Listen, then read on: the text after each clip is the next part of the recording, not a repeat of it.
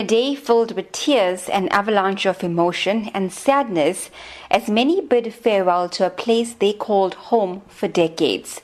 This week, the SABC issued a notice to all staff indicating that the retrenchment process has been concluded and that the organization will transition to its new structure. For many, the SABC meant more than just employment. It was where colleagues became family and your job became your passion.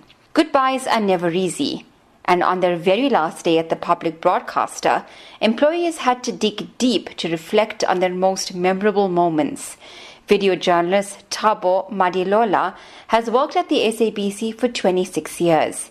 He says the SABC is where he met the people he's closest to. Being the camera person correspondent for President Thabo Mbeki was the highlight of my career. One of the stories that when I look back, it still brings tears to my eye. We went to Ethiopia and they took us to the camp. When we entered the camp, the first thing that we could see was just baby and bones. You know, as I was filming, I remember my viewfinder was getting misty. And when I took my head up, I realized that I was actually crying. I've seen the best of SABC. Now I'm experiencing the worst of SABC. SABC was part of me. A lot of people there are not my colleagues, were like my family. Some chose to leave with good memories, while others are angry over what they say was the unfairness of the retrenchment process.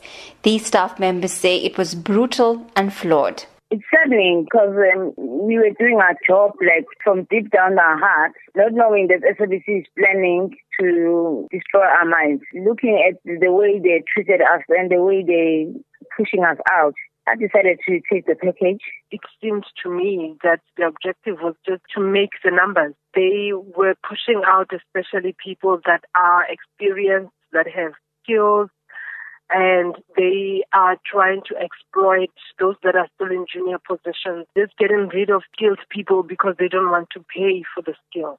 Meanwhile, trade union BMAU says it will be taking up individual cases of unfair retrenchments at the SABC. It's planning to approach the Labour Court for intervention. BMAU President Hannes de Besson says that they are collecting information from affected individuals to build their case. We have received quite a number of complaints about employees who were not placed, who were disqualified, employees who acted in positions previously, which in terms of the corporate governance framework of the SABC should not have been appointed to act in a position if they were not able or qualified to do the work.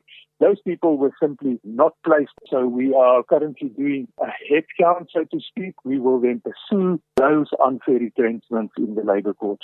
The SABC maintains that a Section 189 process can withstand legal scrutiny and that it has been validated by 2 Labour Court judgments. The SABC says the retrenchments are necessary to make the public broadcaster financially sustainable. Prabashini Mudli, SABC News, Johannesburg.